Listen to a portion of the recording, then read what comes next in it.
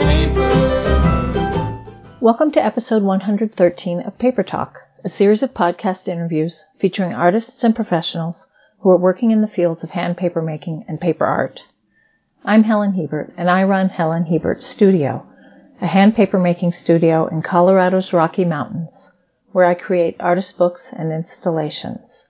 I also host the annual Red Cliff Paper Retreat and papermaking masterclasses here in the studio, and I run a membership program called the Paper Year and teach online classes about paper, light, and books too.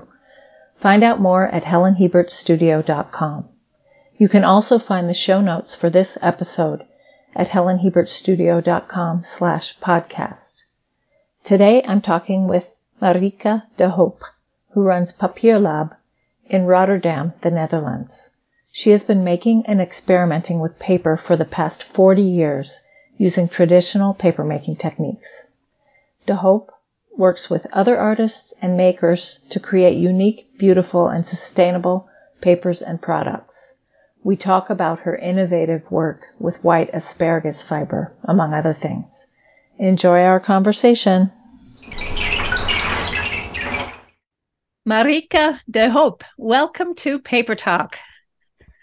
It's great to talk to you, and tell me where you are right now. Hello, Helen. Well, thank you for inviting me in your show. Now it really feels like a show because I can see you with Zoom. Yeah, it's amazing. I'm in my private home, my own room. It's my sleeping and calligraphy study room.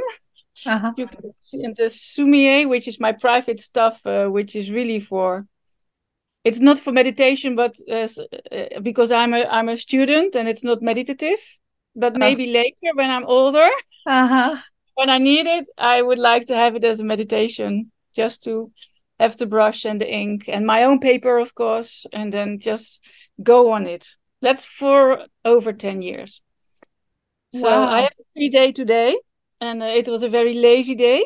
It's very nice. Yeah, we're talking, it's 9 a.m. here, and you're in the Netherlands. It's 5 p.m. there. Yes. Yeah, and you've been working with paper for a long time. So, tell me about it. Tell me first, did you grow up close to where you still live, in the same area? No. For the Netherlands, you would say no, I don't. But maybe for American standards, you say, well, yes. But I live like 100 kilometers from where I grew up. That's the north of Holland. North Holland, we say, is a province. And now I live in Rotterdam. It's South Holland, which is just going down. You can do it on the beach. You can do it by sailing boat. And you can do it by car. Oh, cool. And it's a different area. I'm living in a port and in a huge, not a huge city, but in a big city. Yeah, we know Rotterdam. It's a familiar city to Americans, I think. And were you artistic, creative as a child? I was. I started music. Okay. Learning music when I was, I think, 7. It was the normal age. And from the 5 children I was the only one that kept through all the way. Oh. So I started the woodblock. Recorder. Recorder. Mm-hmm. And then the flute. The flute. Yeah, that's what we call flute. Uh-huh. Yeah, that's what we call She's flute. showing me. She's holding her fingers up. That's great. Yeah. We say the queer flute, because, but I thought, no, I shouldn't use that word now. But and then I started studying music therapy. Okay. Because I was completely into music as a conservatorium. Mm-hmm. Just studying music for music. I found out I'd done the pre-year. I found out that's not for me. It's too much alone in a room, sitting and practicing. I want to be with people, and then so music therapy, of course, is the opposite. You learn a lot of instruments, a little bit, and you learn a lot about people and therapy. Oh, okay. And that was lovely. That was until then I was a musician. I started to play the saxophone too. Mm-hmm. But then origami and papermaking hit me. How did that happen? Yeah, it was in the student time in the beginning of the 80s, and in the Netherlands we were doing a lot of demonstrations. Like now, we do demonstrations for climate. At that time, it was Cold War, so we did demonstrations against nuclear weapons, Uh, as they were also in the Netherlands. We didn't like that, and so we demonstrated. And uh-huh. also, Hiroshima was at that time, and Nagasaki was. They did a lot with it from 6th of August until the 9th, which maybe still is in the world. And then I learned folding the crane for peace Uh-huh. from the people who were also joining this peace movement. It was the peace movement. Okay. Yeah, Okay. yeah. And then this one guy that taught us the crane, he said, well, I can make paper too if you like. You Mm-hmm. can come around and take your students with you. Mm-hmm. And I went there for a weekend with from the 9 people we were in the group. It was a very nice small group. 6 of us went, and we stayed there the weekend, and we learned how to make paper, just old paper with a mixer, and then make your paper with those little, not little, big lumps of old paper in colors that you can see, Right. like everybody. Was this in the Netherlands? Yeah, it was in Yeah. the Netherlands. It was in the south of Netherlands, Okay. but it was the Netherlands, yeah. And 2 weeks later, he sent us our self-made paper, and we made envelopes and A4, and he put a stamp on the envelopes of each of us. Mm-hmm. And on mine, it was stamped handmade Marieke papier. Ah. And yeah, that was really the beginning, because if you see it when it's dry, most of us know it. When you make the paper, it's one thing, but once it's dried and it's done, it's another thing. So Yeah. Yeah, yeah, it yeah. stuck me a few times. Yeah. Yeah, I just want to make a comment to listeners who don't make paper because a lot of them do, a lot of them don't. This is an issue with making paper that it takes a while for it to dry. So he had this system of you labeled your envelope and then he sent you the dry sheets. Yeah, Yeah, and what an absolutely. exciting. It's also really exciting to take your paper out of the dryer if you have your own equipment or receive your paper in the mail and it's like Christmas or something, opening a present or birthday. Yeah. Oh, cool. So you were hooked. What happened next in terms of paper? Um, um, I went there more often because I wanted to know more. Mm-hmm. Uh, and I just found just so nice to do it, Mm-hmm. to make the pulp, old paper in water in a mixer, and then it's your pulp, and then you only need this mold and decal, which was already there, and then you scoop your paper. It's not just an ice cream, you scoop your paper. That was Right. really, I had to do it a lot of times. And Uh-huh. uh, and then later on, because of the peace movement we were in, I thought I really want to do something with my hands. If I have an ideal of Mm-hmm. living or more sustainable living, which was also the thing. Mm-hmm. And then this man too. And then I already fell in love, but then I let him know. And we made our own little company of recycling things, candles, paper, and some other things. But the paper making and the candle making, we really did the whole year, half year this, half year that, Ah, to start this really recycling thing, because it uh-huh. didn't started yet. The Right. So that was interesting to find out what to do, how to do it, and Yeah. sell it. Yeah. How were you selling it? In that time, also the organic shops started. Mm-hmm. So we brought it to all the organic shops, Okay. and then it's this payment that once you sell it, they pay you. So we Okay. could bring anything anywhere. We Mm-hmm. did it by bike. It was so small. The Mm-hmm. Netherlands Mm-hmm. did it by biking, so we had a cart behind the bike, full of paper. And then also we took the round for bringing our products and getting our recycle products with us. So all people collected old paper for us, old colored paper. We asked them. Yeah. Also candles or the leftovers from candles. Right. That we And you took melted home. them back down. Mm-hmm. Yeah, so in those shops, there were always those sacks standing for us. When we came with the products, we also could take our raw materials back. Right. For years, we did that. Right. And you really had a plan. This is the time when you were making 1,000 sheets a week. Is Yeah. that, yeah. So you had a system, a We whole little business system. Yeah. a whole house. Mm-hmm. Yeah, the attic was the drying floor. Uh-huh. And then the first floor, there was this room where we had our pulp and our paper making vat. Uh-huh. And the first floor, no, the ground floor is where we lived. Uh-huh. And all our everything we had, the dry paper and the products that we were making in there. Right. And what products were you making from paper? Well, the envelope and the Mm-hmm. post paper, Mm-hmm. we call it in Dutch. But also we did some origami stuff. We Mm-hmm. made it and we sold it, and the earrings already from Uh-huh. the paper, which was lovely. But also etiquettes. So we had this gum. Now, how do you say? This thing you not like paste you put on, like you have on the back of the Envelope. of the stamps. Yeah. Yeah, the one you Glue. Some glue, kind of glue. Yeah. the glue you lick. Mm-hmm. Right. In the time, because that was very nice with screen printing to put it on the paper for us. Okay. We made so people could make their own etiquettes.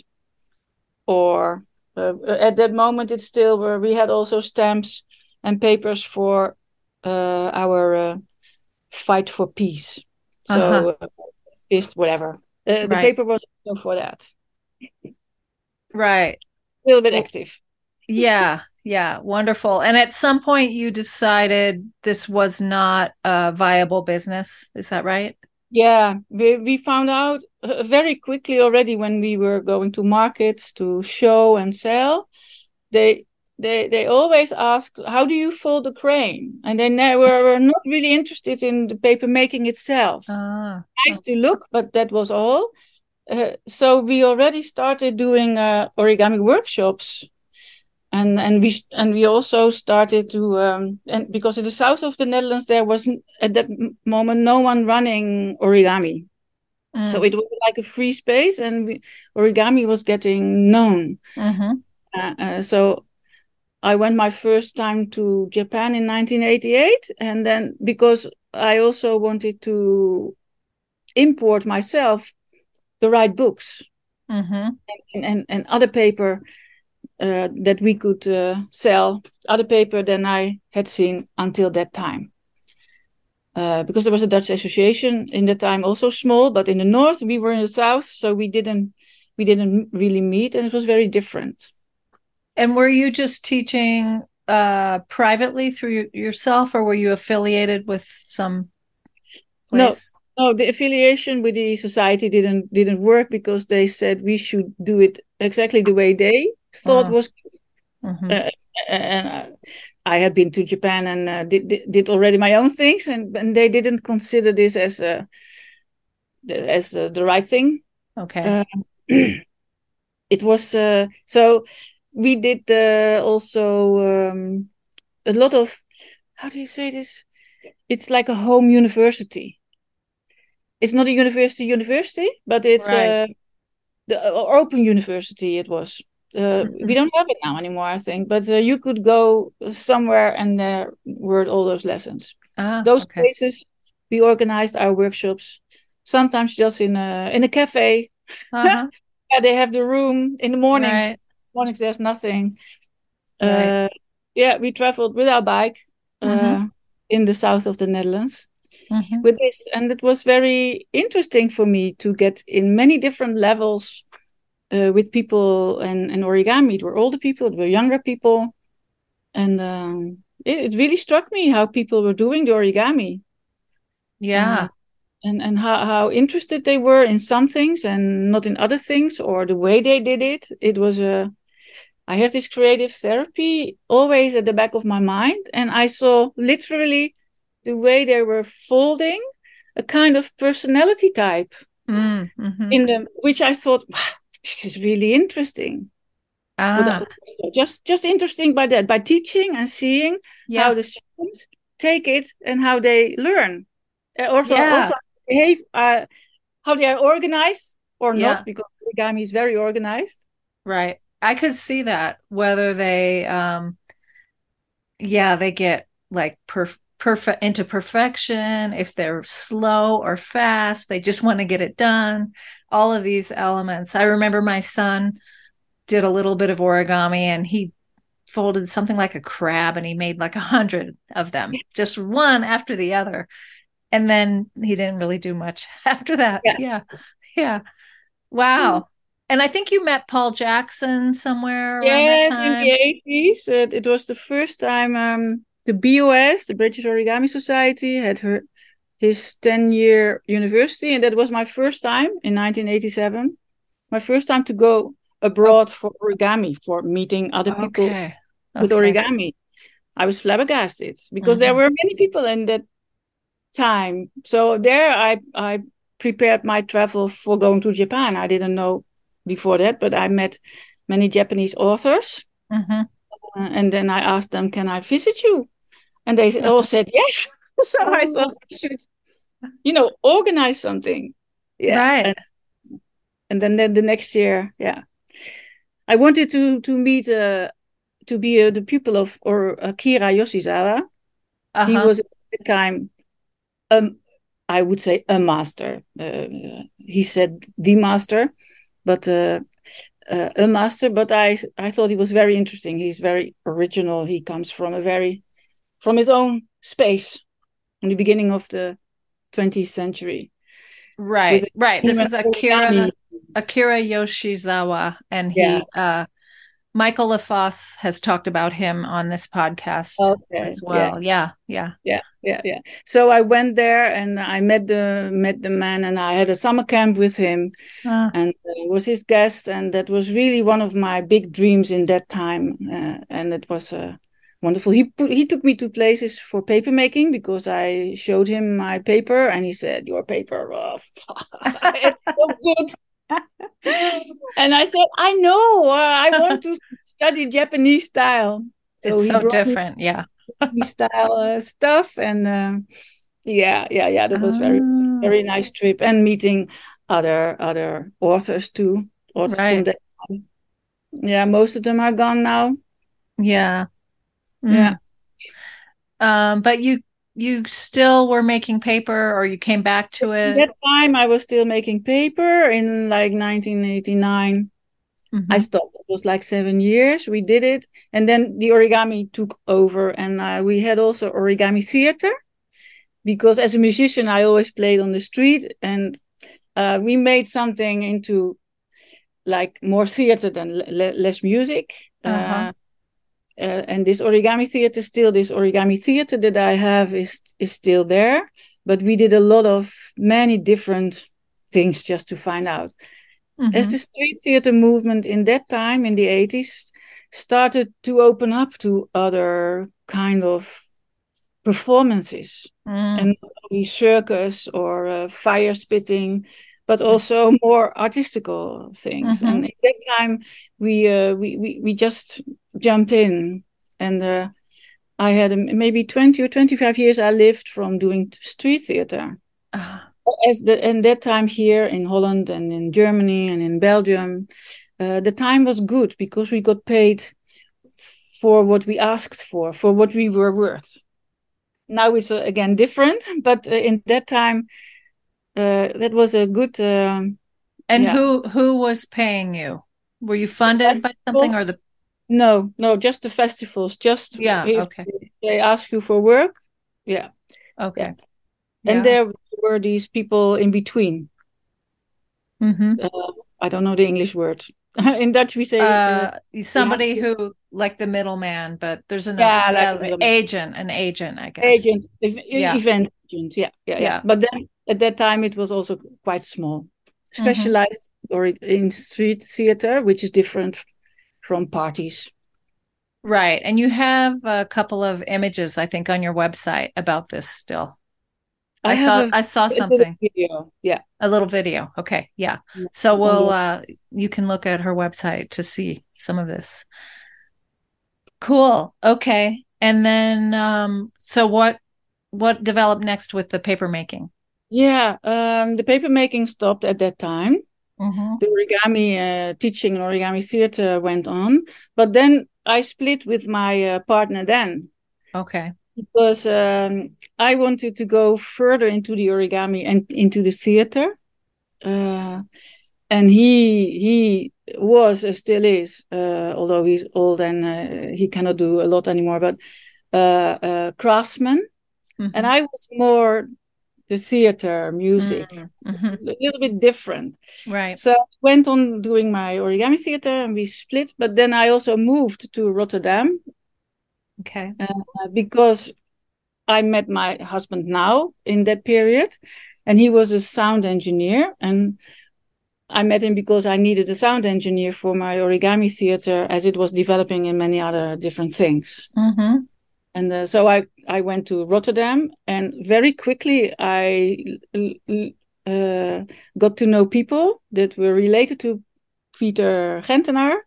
Oh yeah. And in that time, it was the starting of the Paper Biennale he organized for 6 times. And I don't know how it really went, but he was going to give some people a Peter beater. And it was not he, but someone was going to donate Ah, the Peter beater right. to well, some of his friends. I was not a friend of Peter at the time. I didn't know him, but I was then part of those friends. And with the three of us, we made a little company around the Peter beater for making art of paper art. But I was the pulper because I was interested in pulp Okay. making. I Okay, so was this is an important piece of equipment, the Peter beater.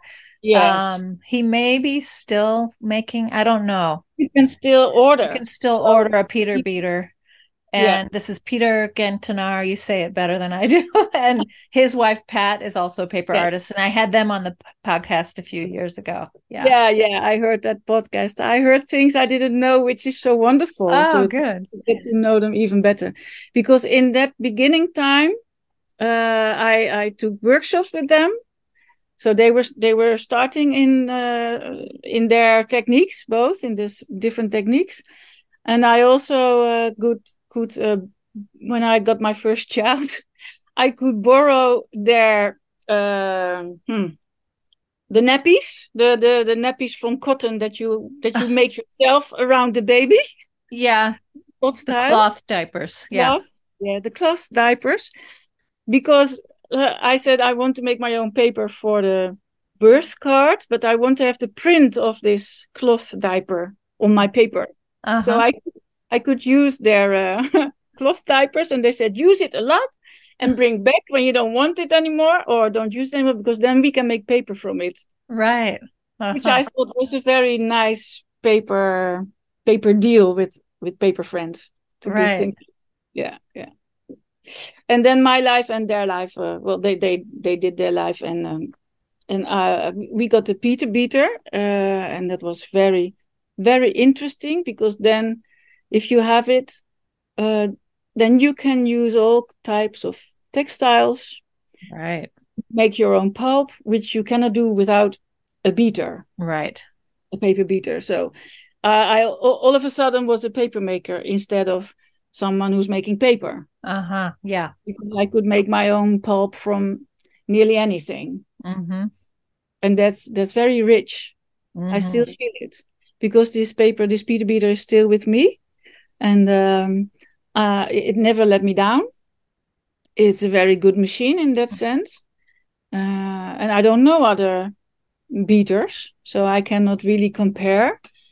But that it never let me down and always did the job. Sometimes I needed to learn something, but it's a good teacher too, the Peter beater.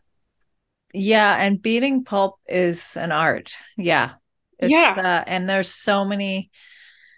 We'll talk about your research with fibers. I mean, there's so many ways that you can beat it, and there's no real manual on how to do it. And I I know that Beatrix Mapalagama in Vienna has a Peter beater. So I've seen her beater. I taught a workshop there, but I don't think I worked with it myself. Yeah. But I know it's a great beater. Yeah. Yeah. so what kind of beater you have? I have a David Reyna beater. Ah, I started with beater. I live in Colorado now, but I was in Oregon and I happened to find a beater that was made in Colorado then. And, it was a paper maker who uh, found an engineer and had him make like 20 beaters. And yeah, yeah, so yeah, yeah. those 20 or maybe more, maybe 40, I see them every so often. So they're Mm. still moving around the country. Yeah, yeah. Yeah. I think Yeah. Peter Gentenaar, he had maybe also a Reina beater. I don't know because in his art college where he taught, I found an old Reina beater, Oh, and I think that maybe it was an old form also. He made uh, he made solutions for things that didn't work too right. well, Right. and that was then his Peter beater. And Uh-huh. now there are people working in our circular city. We call it Blue City. It's where the young people have their circular companies that you use the waste from another to make your products. And Yeah. so this Rhina beater that nobody wanted to have because it's not really working well, they took it and they engineered a Uh-huh. new, they made it really better.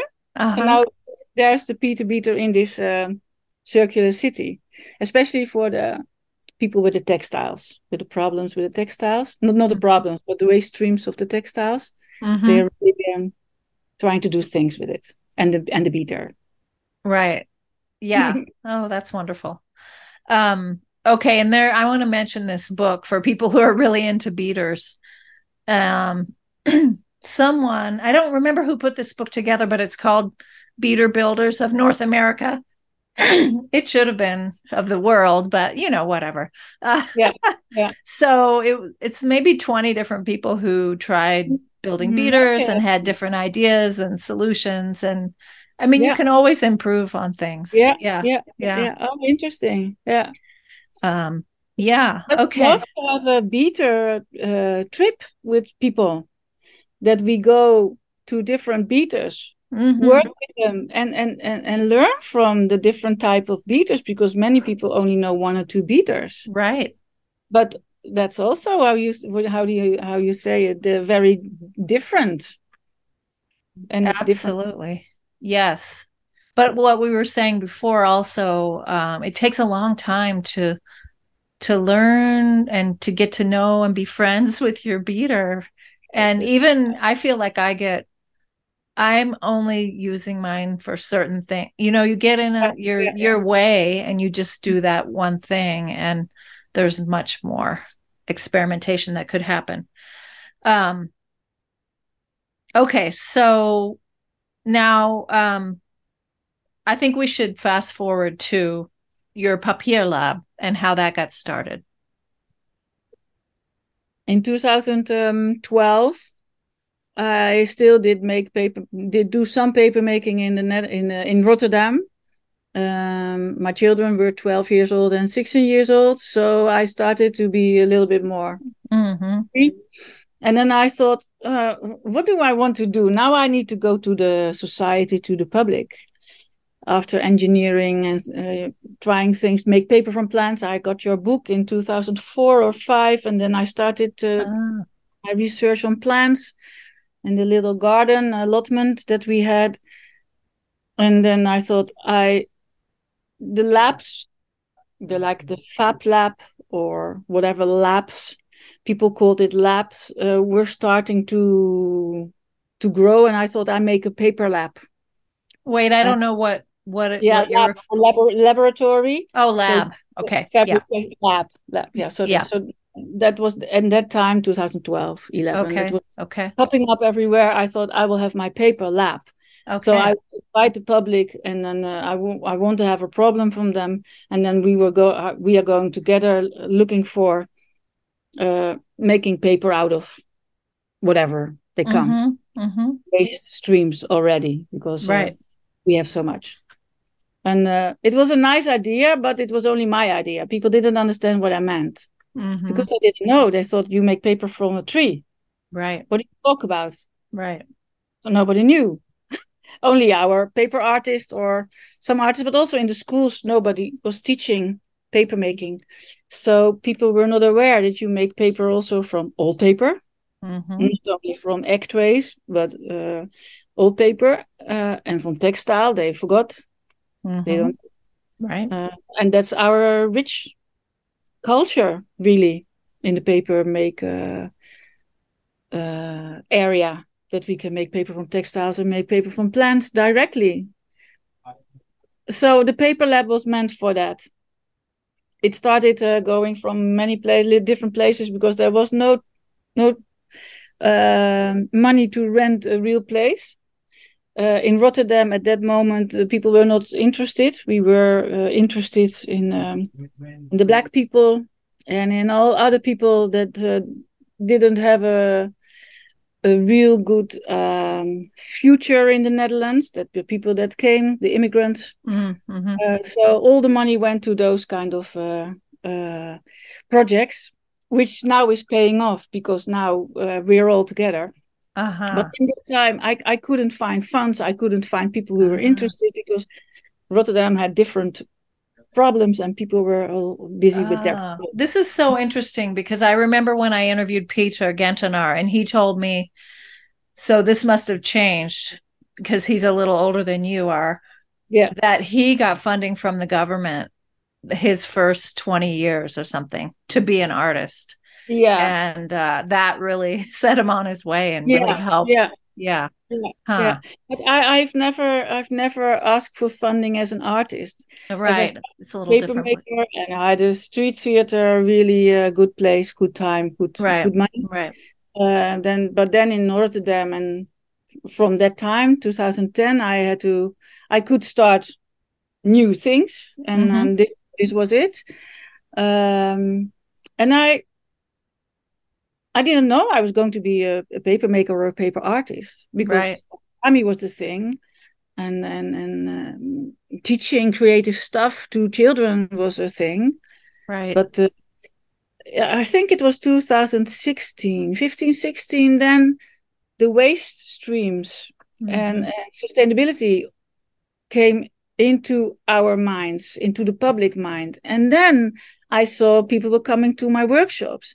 Uh, And then from that time, 2016, I could go to a real place and rent a place.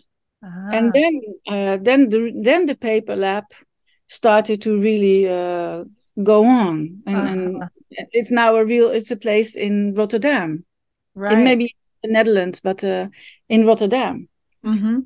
as we are in a port, in a huge harbor, where there's so many ships coming, also with vegetables or fruit that are deteriorated on the way, or that we think they are not good enough, and then we'll want to destroy them.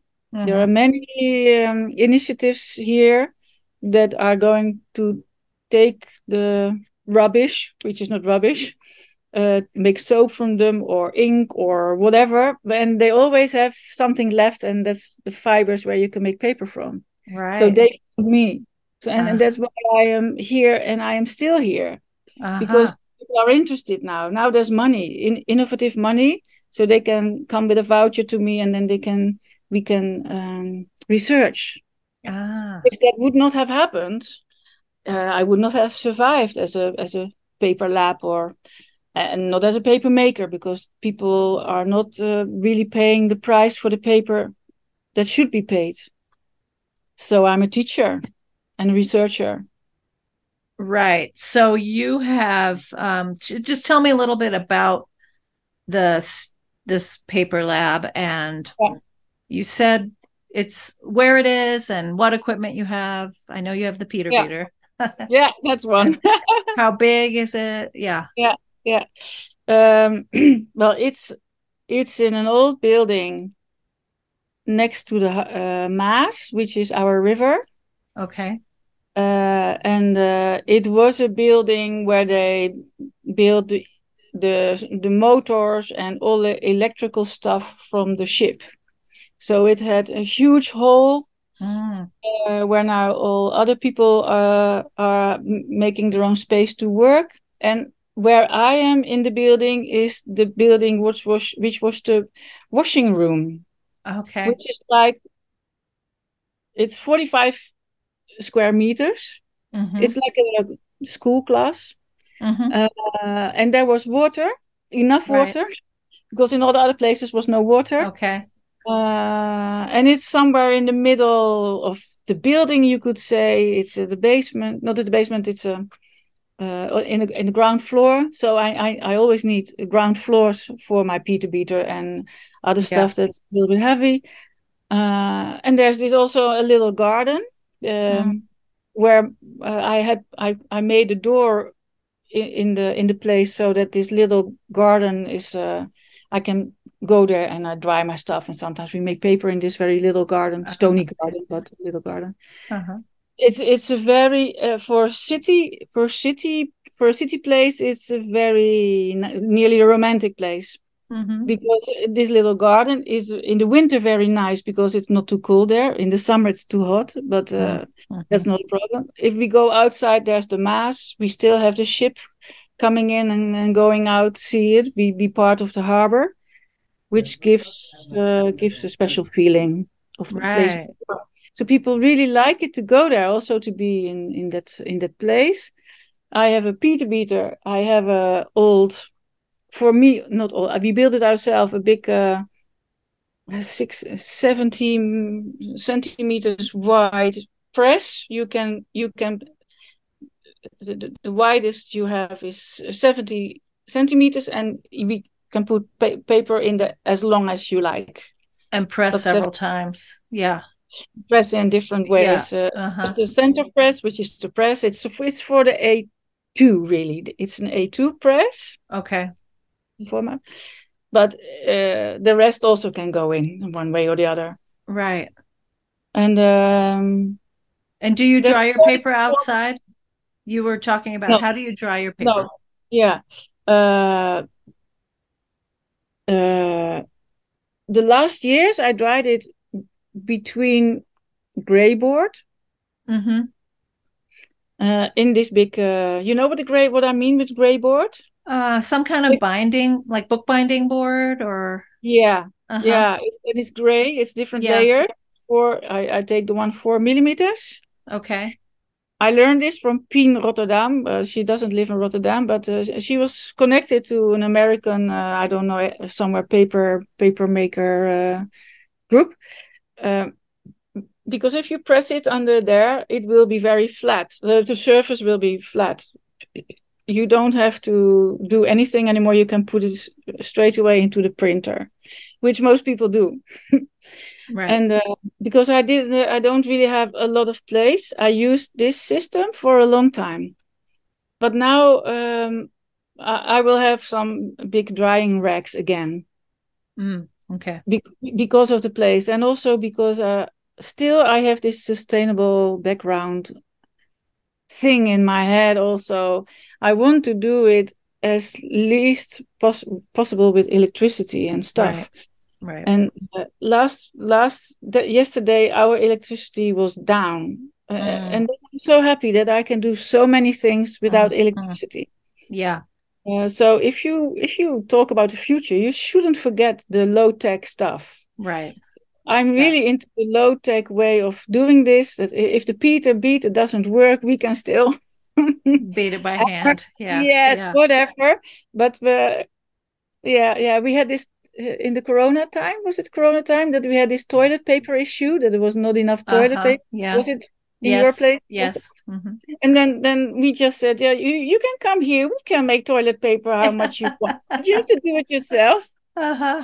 Oh. So that idea, there is not a problem, but we should keep all the possibilities open, like biodiversity, but Right. also Yes. biodiversity in our systems of doing things. Oh, So, absolutely. Hey listeners, let's take a little break here, and I want to make sure that you know about my how-to books about paper making and paper crafts. My latest book is called The Art of Papercraft, and it offers a rich variety of projects that will delight crafters, artists, and designers alike, including paper votive lights, pop-up cards, folded paper gift boxes and envelopes, woven paper wall hangings, miniature one-sheet books, and much more.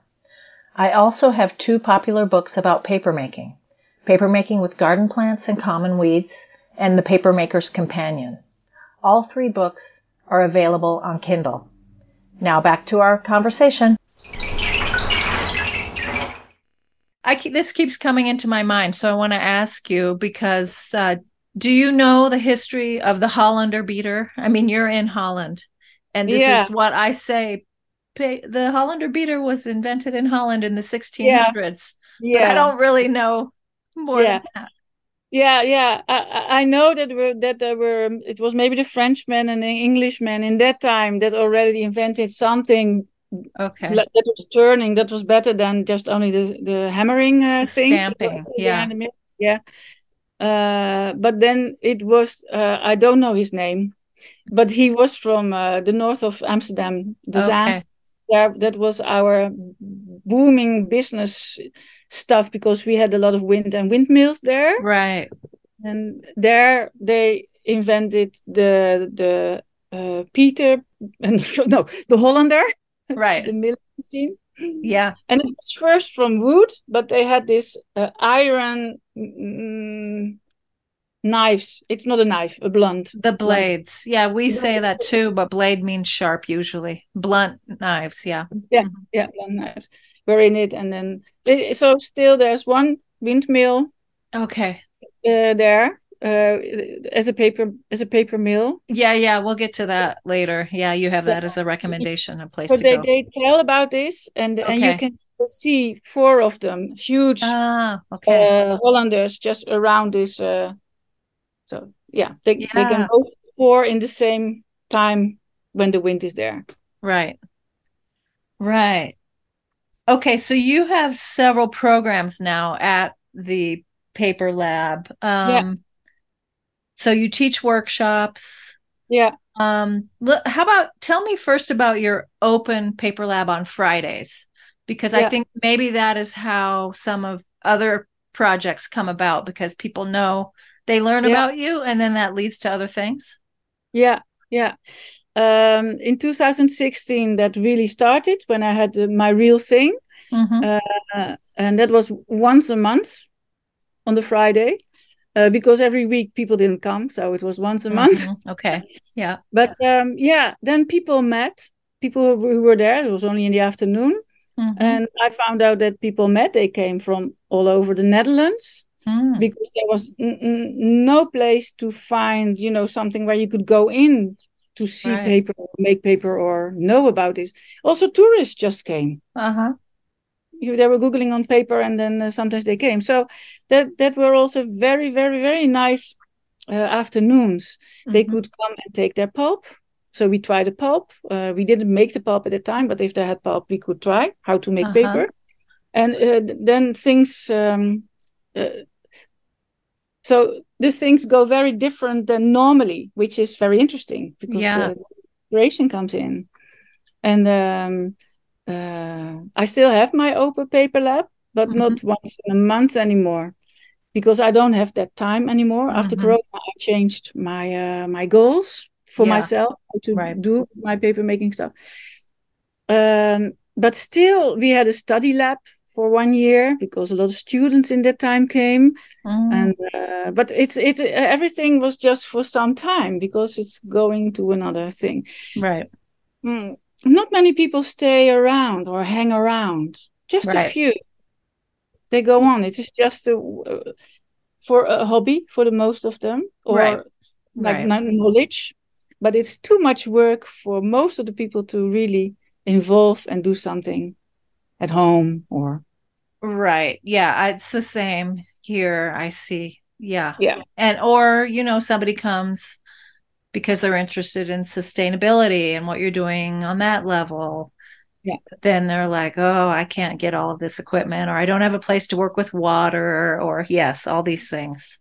But now you do have, I think this is the first year where you have master apprentices. Yes, And yes, how yes. is that? That's Yeah, funded, and how did yeah. you find them? And And they found, maybe also they found me because I okay, last year I, how do you say this?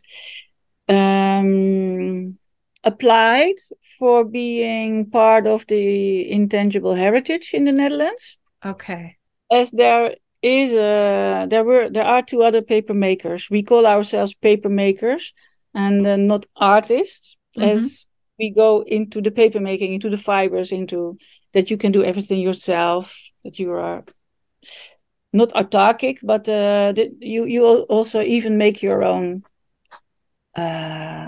instruments.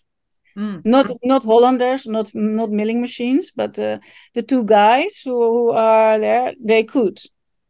okay, They could make or repair or whatever. But with the three of us, we are now together in this intangible heritage of papermaking, and we would like to create a fundament in Netherlands for Dutch or maybe European papermakers, that we should be more. We should find each other because we are so scattered around, and all of us, all three of us, but it's the story of most people. yeah, They got into paper making completely by themselves, by the books and the time the right, YouTube there. I went to the mill very often and they tell me things. Peter Gentenaar, he told me things. I had to take it from everywhere. right. Well, we have enough, but it would be easier and better if we can put it together So somewhere. you have this official designation, which there's Yeah. nothing like that for paper making here, Okay. and that I know of. And so now, how did those So master apprentices find yeah. you through Yeah, that? because we were in a newspaper and everything. Okay, Then they send us an email. Yo, we have this pilot for 2023. If you want, you can apply. So okay, I applied for the master apprentice, and one of the other guys too. mm-hmm. So both of us, we are doing this in our own place. He is Ewald Weijers. He lives in the east, so Okay, we're not close. right, Uh, so he's doing it his way, of course, and I'm doing it my way. It's very interesting to see. We are maybe 100 kilometers from each other, but the questions here are so different from the questions and the mm-hmm. culture there, Mm-hmm. that also the paper making and how we do paper making is so different. Right, Interesting to see. And so I have two apprentices. One of them is a author, not an author. It's a poet. It's someone who is doing creative writing. Is teaching a lot in creative writing. But we together had already since 2014 our project. We call it Van Broek tot Boek. Broek is okay, trousers. So take your trousers and you make a book out of it. uh-huh, And it's like 5 different steps of a craft to get there. right, Her part was writing memories about your trousers or your whatever you took, mm-hmm. making out of it, or and also some um, not pictures but drawings or other Mm-hmm. things that you can do with a lino cut. That was her part, and then we bound it like with a Japanese binding. Okay, So this was a project we did at schools, uh-huh, elderly homes, even uh-huh, uh, many, many, many different places. Very socially engaged. mm-hmm. Now it's sleeping because we're Okay, both busy with other things. I love the translation. It's sleeping. We would not say that, but it's beautiful to think that part of my business is sleeping now. Maybe it'll wake up, maybe not. Yeah, Is that what people it can. means? It might come back. Yeah, Yeah. people can kiss us like Doornroosje. Uh-huh. What like the fairy tale Uh-huh. that you Right. kiss Snow White? You kiss you Yes. kiss the Yep. princess. Yeah, you can kiss this project awake. That's what Okay, they say. good.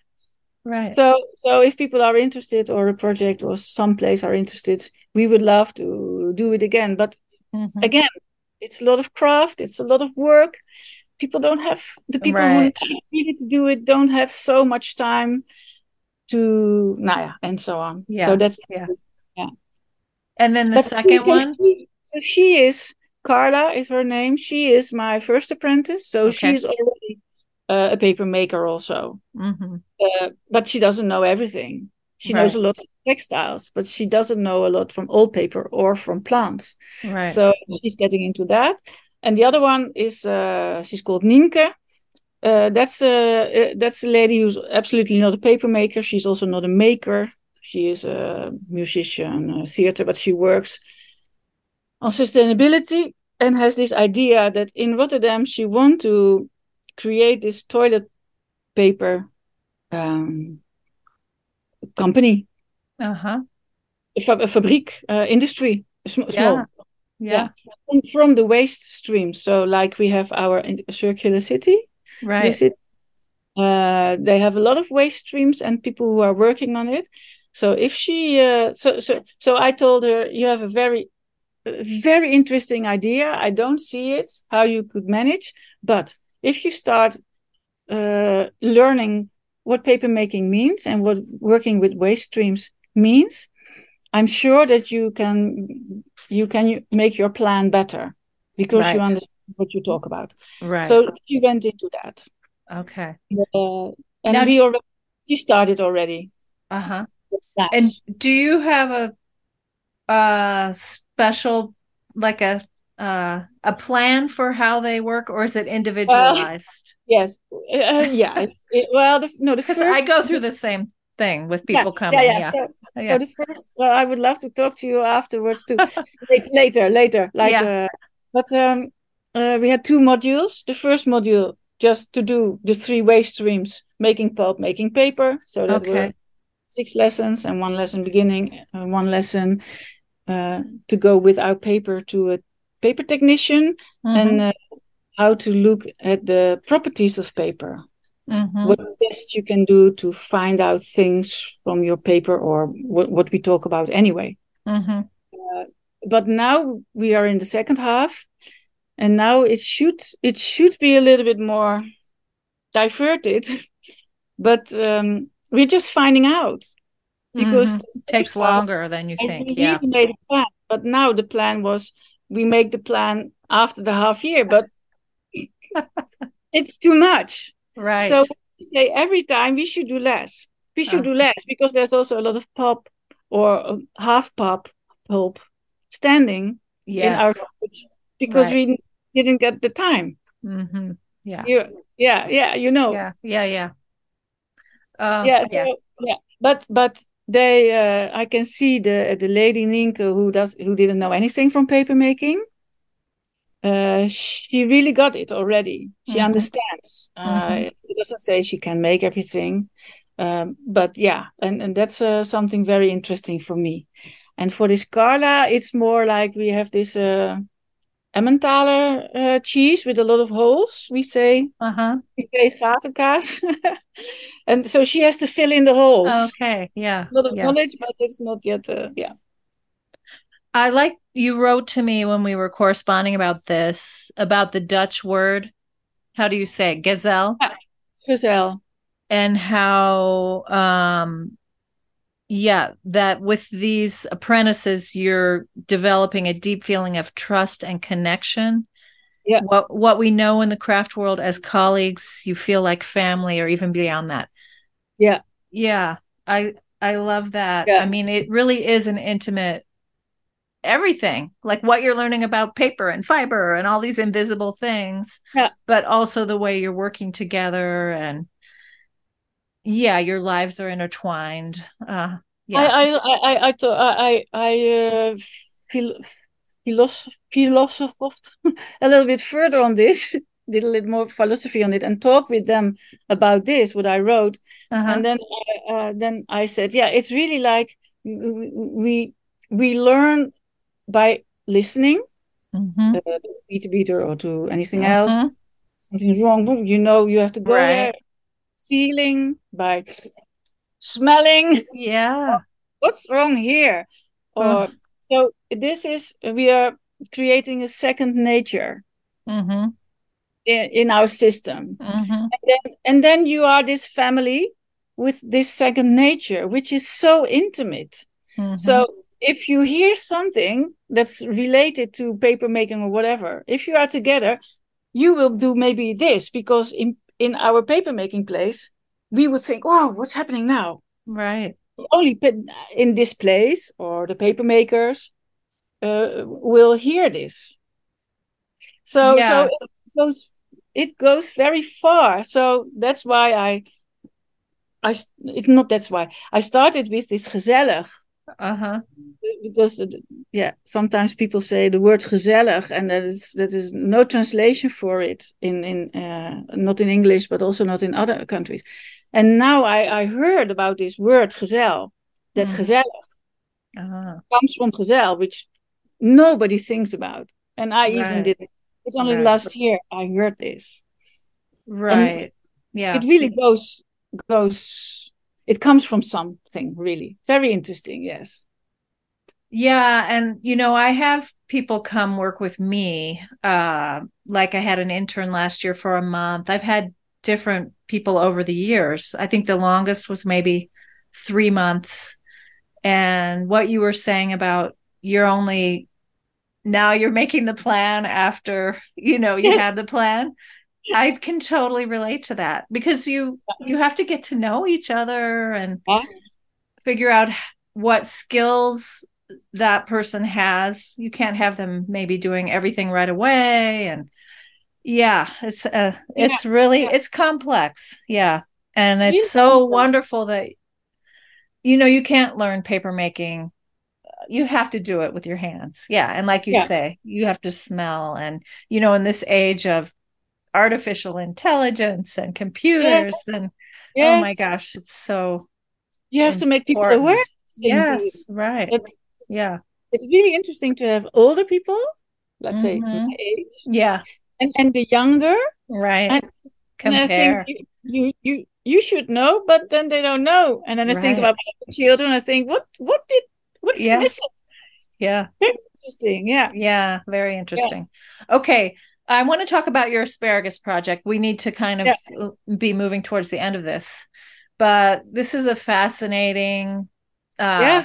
fiber that you've Yeah. discovered and worked with for many years. So tell me how you first got into using and which Yeah. part of the asparagus plant. Yeah. Yeah. Well, I first have a question for you, because Okay. you have asparagus in America, I think. Yeah. You eat them everywhere. We have green asparagus. I lived in Germany, so I know about white asparagus. I wanted to ask you, which one are you using? Because Yeah. Yeah. yeah. Um, and white asparagus is here sometimes. It's more a delicacy or special. Yeah. Yeah. Yeah. Yeah. Um, Okay. and I walk with a friend. I live in a very pretty dry climate, high up in the mountains. And I did not grow up with a garden, not very much. I don't have a lot of background, but Yeah. they grew a lot, and she finds asparagus Okay. The wild every ones. year, the wild ones, and Oh. she doesn't tell anyone where they are, and she like picks them and takes them. Yeah. Yeah. Yeah. Yeah. Yeah. Well, in the dunes, we have a wild asparagus. Okay. It's a wild plant. It's usually grows best on sandy soil, Okay. sandy but rich in Mm-hmm. nutrients. Um, Someone told me you should try the asparagus peelings, Okay. because you have to peel them. You cannot the white ones, Okay. because the white ones you can eat straight away. Right. The, Oh, the, but the the, white ones have a tough outer. very tough. Oh. It just doesn't go in. Are they thicker or no? They can come all different. Yeah, Yeah. Okay. depends when the farmer takes them out. Okay. So the farmer, so where are you getting Yeah, the yeah, asparagus? Yeah. yeah. From a farmer here, 60 kilometers from here, Uh-huh. because it was a French farmer who gave me the first rubbish bag full of peelings, Okay. so that I could go on for weeks doing my experiments on the paper. And I heard also on the television on a cooking show, asparagus for us also it's a delicacy. Mm-hmm. Uh, the skins, you cannot give them to the pigs. It's poisonous for the pigs Okay. because it's 100% cellulose, something like that. He said, and I thought, Ah, okay, I understand. wow. I didn't think about that. Right. So, but that is really true. Right. It's And just listeners, just in case you don't know, yeah, cellulose is the main ingredient in paper. So this is like, okay, the pigs can't eat it. This is like the perfect sustainable yes, use for yes, this. Right. Oh, yes, yes. And in earlier times, you had to peel your own asparagus, uh-huh. so you bought them somewhere. And but then in Germany earlier, but then in the Netherlands also, the farmers with their farming shops, they got this peeling machine, and then they are having all those peelings, and Right. they can do nothing with it, and Right. it stinks very badly already the second day. Uh-huh. So they have to throw it somewhere. It's just very watery. Uh-huh. It's only like say 10%, 20% dry stuff. So the cellulose, the rest is water. So they're keeping water everywhere, not Mm-hmm. everywhere, where the peelings are. So this idea that you can make something out of this cellulose is very interesting. Mm-hmm. Economically, it's not because it's only 3 months a year. Right. But anyway, I don't mind that. I am Yeah. interested in fibers. But we have had a lot of students going on the whole thing, the whole business case. We maybe sometime something will happen. But Yeah. I was so interested in this fiber because one of the first papers I made, it was straight away from the fresh fiber, and it was translucent. Mm. Like half a year later, when it was all dry, it was laying somewhere. I folded it, and I saw, wow, the folds stay in there. It doesn't go back because a lot of self-made paper, it doesn't fold very well. Right. And I thought, wow, this is really, really interesting. So for one of those paper biennales in that time, a Mm-hmm. friend of mine, she made a nice hat. I have somewhere the photos from that. And for on the hat, like the what is the name? Feathers, like a feather. Okay. I Yeah. folded paper like feathers from the asparagus. Mm-hmm. It stayed all the time Mm. for half a year, and then I thought, what is this? And so I started to want to make more of this paper, and but the next year the paper was different. Uh-huh. Mm-hmm. Couldn't fold it. It Uh, was not translucent. And huh. for many years, it was like that. I made hundreds and thousands of, no, not thousands, but hundreds of experiments, And, different times of beating, different way of cooking. Uh, I and you were couldn't, getting it from the same farmer. yes. Uh-huh. And then maybe after 4 or 5 years, I found out that in the first year I used uh, all the peelings fresh. In the second Mm-hmm. year, I had already a lot of dry peelings Mm-hmm. because that was a better way to keep it because I didn't have time in the summer Right. to. Right. So all these years, I started with the dry peelings. Mm. So I found out I missed something. When Yes. it's fresh, there's something in that is not there anymore when it's dry. And the dry peelings paper is nice, but that is not what I was looking for. Right. Oh my So it gosh. really got me. Yeah.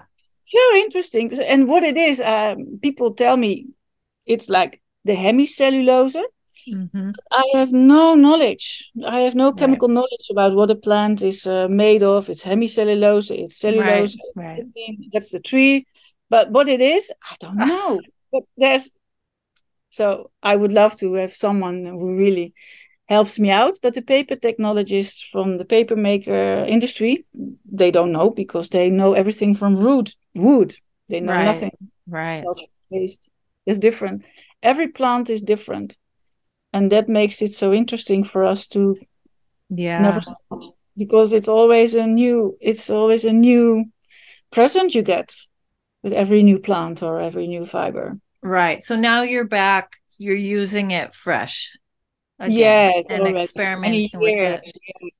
And and then it was like baking paper. You have also the brown baking paper. Mm-hmm. Yep. No. It is a little bit like that because if you fold it, also the fold is getting white Okay. and the fibers are small. Well, I think I make them small in the pita beater, so it breaks It easily. cracks. It's like, so she's referring to parchment paper. Yeah. Mm-hmm. Yeah, parchment paper. You call it parchment Uh-huh. paper? And it's brown. Sometimes it's white. I guess they Yeah, bleach it, sometimes but it's yeah. white. Yeah, Mm-hmm. yeah, yeah. So I had to find something that when you fold it, and especially when you fold it back and again fold it, it doesn't crack. It doesn't. Right. Right. I don't know how, but I found it. Yeah, first I put in flax, the same color, Mm-hmm. so that Mm-hmm. it would not be. It would still be translucent, and Mm-hmm. flax when it's a very long beaten, it is translucent. Right. But it shouldn't be. It should be have long fibers, so it shouldn't be beaten too long. Well, anyway, but now I do it 100% Asparagus. asparagus, and I don't know exactly what is the difference from the first paper, but there is a Hmm. difference. Okay. And also, I found out only last year by the project that I was in on using the paper with a digital designer. Uh, I found out that if you do the wet folding, which you normally do with a little bit thicker paper, Mm-hmm. wet folding, uh, it became more strong when wet. Normally, when you wet Right. thin, It can tear easier, but it gets yeah, but stronger. this is Uh, doing something else. so wet folding is a common origami technique so Yes, that you can make more curves and do really and do interesting things the thicker cardboard and stuff, thicker. Right. and when Right. it's dry, it's very Right. strong. And then the curve, it's more curved and less folded. Yeah, Right. yeah. Right. So I just did this by accident, and I found out that it has another function in the asparagus paper. So Right. now Right. we have this lamp, asparagus lumen, we call it. Yes. It's Yes. our newest project. Well, not ours. It's the product of the designer. He's going to sell it. So in September we are going to make the paper for the production, Mm-hmm. still into coloring it, but I don't want to color it with synthetic dyes. But it should stay sometime the color. It's tricky. Yes, It's because so pigments tricky. will last. Yeah, it's they're gonna fade.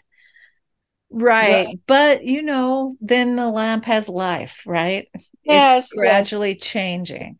But Yeah. it shouldn't change in 1 or 2 weeks. It should Right. like Right. half a year or a year. Well, Yeah. I don't know. If it's not possible, then it stays this little nice golden color. Yeah. And you have images on your website, and that's beautiful as And the well. story of this. Yeah, the whole story. And the reason we met, I think you contacted me. Is that right? I was And in the paper year because I thought now I wanna contact America because ah, I want to learn. I need to know. I need to contact because I've always been so much alone. And I have your books, like making the plant paper. It's all right. on your books. So yeah. So Good. your year, I thought I was going to do a lot of things. No, I'm only interested in making paper. I Right. found, Yeah. but yeah. Well, and Yeah, then I heard about your you did a Kickstarter recently. yeah. So tell To me make a about this documentary. documentary Yeah. about the asparagus. Yeah. Yes, about the Yeah. asparagus to explain what happened, but also to give the recipes and all the experiments I did. Mm-hmm. Also fermentation, how to so not to dry them. So that was my Right. that was my other big problem. What not to dry, and I have so much peelings that are going to stink, and I don't want to use my refrigerator, and even the refrigerator Yeah. of Yeah. the freezer was taking too much energy. Uh, So the fermenting came in, uh-huh. which I had to find out. And in the end, it's like the sauerkraut fermenting I use because it's just for Uh, keeping it as long as I need it to keep. uh-huh. 1 or 2 years, I can keep it in the buckets. Uh-huh. Until you're ready to make paper. Yeah. Yeah, Wow. So fascinating. And is it? I love to talk to you for hours and hours, but let's talk about your recommendations. You mentioned the paper mill, the schoolmeester. Yeah, How that's the meal. Yeah, the schoolmeester. um in is it in the north? Yeah, I it's forget. in north of Amsterdam. So if you go to Amsterdam, you always go to those places. And this is the windmill uh driven paper Yeah, mill that's been around forever. And I've heard of this Zandspoort. I've never been yeah, there. yeah, yeah. No? And no, I was in Amsterdam. I just didn't realize whatever. I have to Yeah, come back. yeah, you do. And yes, I had someone come visit me and she brought me a whole bunch of Uh, samples from the yeah, mill. Yeah. yeah. So That's we'll one. put a link to that. Yeah. And the other interesting thing about that is that so the rough draft for the American Yes. Declaration of Independence was written supposedly on Dutch paper that was Yeah. made. Yeah. Yeah, it was because they had to try to the printing process, and Yes. then they did it on parchment in the end. But Right. yeah, Yeah. So yeah, the rough draft. And yeah. I'll put a link to that too. That's really cool. And then there's a Japanese, well, he's Dutch, right? But he's in Japan, a Yes. paper maker that you Yeah. wanted to recommend. Tell me about Yeah. him. Yeah, Rogier. I only know from him, and I know him since the last 10 years. But he's also a little bit older than me. But when he was a graphic designer after his study, he went to Japan just to have a look Hmm. for this paper. So he studied at a few places, and it's already like 30, 40 years he's there, Right. 35 now or 40. So he first worked in different places. That's what I read, Hmm. uh, website. But then maybe 20 years ago, he found a spot together with a Japanese wife where Mm. they were in this paper make village, where a paper makery. Right. Uh, he could buy it. Uh, I'm sure he had to renovate a lot. But there he started in that technique there to make his paper. So his name Hmm. is Rogier, and Rogier.gp is one of his websites. But he also has a B&B. I want to say Airbnb, Oh, but it's okay. B&B. Bed and So breakfast. Yeah. bed and breakfast, so you can stay there or you can study there. And so he has done what I wanted to do because Hmm. I wanted myself to go to Japan in the 90s after I left our paper making and I was in Rotterdam. I thought, with my origami theater, I'm going to earn my money for the airplane and for the hotels and whatever. And then I want to go to one of those villages because in that time it started to open up for foreigners to Right. do it because otherwise all recipes would go into the grave with the papermaker if he would die because Yeah. there were new Japanese Right. paper. But it didn't work like It that. didn't work. That's so interesting because I went to Japan in like 1988. It was right after college. I was already a little bit interested in paper, but had no idea what I would do. And my parents went and I went with them and I saw all the paper just in the department stores, the little Yes, packaging yes, and the shoji screens. And I wanted to go to Japan. I had no idea anyone was making paper anywhere else. Mm. And I remember one person who had worked in Japan. It was a man making shoji screens. I called him and I asked him, and he said, "Oh, it's going to be really hard for you as a woman." And but I was still looking for ways to go. But then I found a place in New York where I was living, and I didn't Yes. go back for 30 years. I went like 2 Yeah. years ago. Yeah. Okay. Yeah. So that's funny. Okay, so we'll put a link to Rogier's Yeah. website. And then you mentioned some Oh, craft films, and there's a video that has no sound. No uh, talking. No talking. talking. It's just sound and Yes. beautiful Japanese paper making, the whole process. It's Yeah. like an hour. Very Yes. It's meditative. possible. Yeah. Yeah. So this Nienke, my second apprentice, Yeah. she looked at this before our last 2 days, Mm-hmm. and she came in and she knew what to do. Mm. She knew the aptitude. She knew Mm. it's not about talking all the time. It's Right. about focusing, and if you are silent, you can do it too. Yeah. She said all the time, and I thought it was so normal, but for her it wasn't. But seeing this film Mm. and Made her just realize. Yeah. yes, and she found in herself how to do it. It Right. really made a change. It was so interesting. So Wow. this podcast and what I had to research and think myself, put words on paper, already did so much in my own work. It's so Right. interesting. Right. Yeah, yeah, yeah. Thank you. It's Oh, so important to connect with each other. yeah.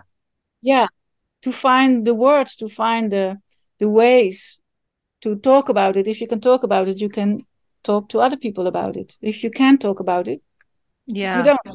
Right. And other people don't know. Yeah. Yeah. It's so wonderful that you're passing that along. Is that just the 1 year, or will you continue that? It's a 1 year, so I will have a look about how to continue, Right. and I will see Nienke won't, because she's going to have her own industry in toilet roll Right. Right. making. But that's wonderful that you get Yeah, her that would be launched. wonderful too. Right. Yes, Right. yes. Right. So tell me where listeners can find you online. Yeah, it's Marieke de Hoop .com. So I'm going to spell it just in case somebody wants to write it down. MariikedeHoop.com. Yes. And then you're also on Instagram And it's as Papier Lab Rotterdam. Yeah, Papier papier Lab Rotterdam. Yeah, in the Dutch, with the I, papier, not paper, Papier Lab. right, right. Okay, well, thank you so much for coming on the show. Well, it was wonderful. I'm so happy to talk with another paper maker. Yeah, Yeah. it's great. Hey, paper friends, did you know that I write a weekly blog called The Sunday Paper, featuring stories of people doing exciting, innovative, and beautiful things with paper? Sign up at helenhiebertstudio.com/blog. I'm also creating a lot of content over here, and the best way to stay up to date is to join my newsletter list to learn about free tutorials, online classes, workshops, and the annual Red Cliff Paper Retreat, which takes place right here at Helen Hiebert Studio. You can find out more at helenhiebertstudio.com. This wraps up our episode, and if you enjoyed the show, I'd appreciate it if you could leave a review over on iTunes. This helps others find out about the podcast. Special thanks to Gary A. Hansen for the sound editing and Peter Thomas for the music. Visit helenhiebertstudio.com and click on podcast, where you can find out more about these guys, subscribe to this series via iTunes, and listen to other episodes and access all of the archived shows. Talk to you soon. Besides the season.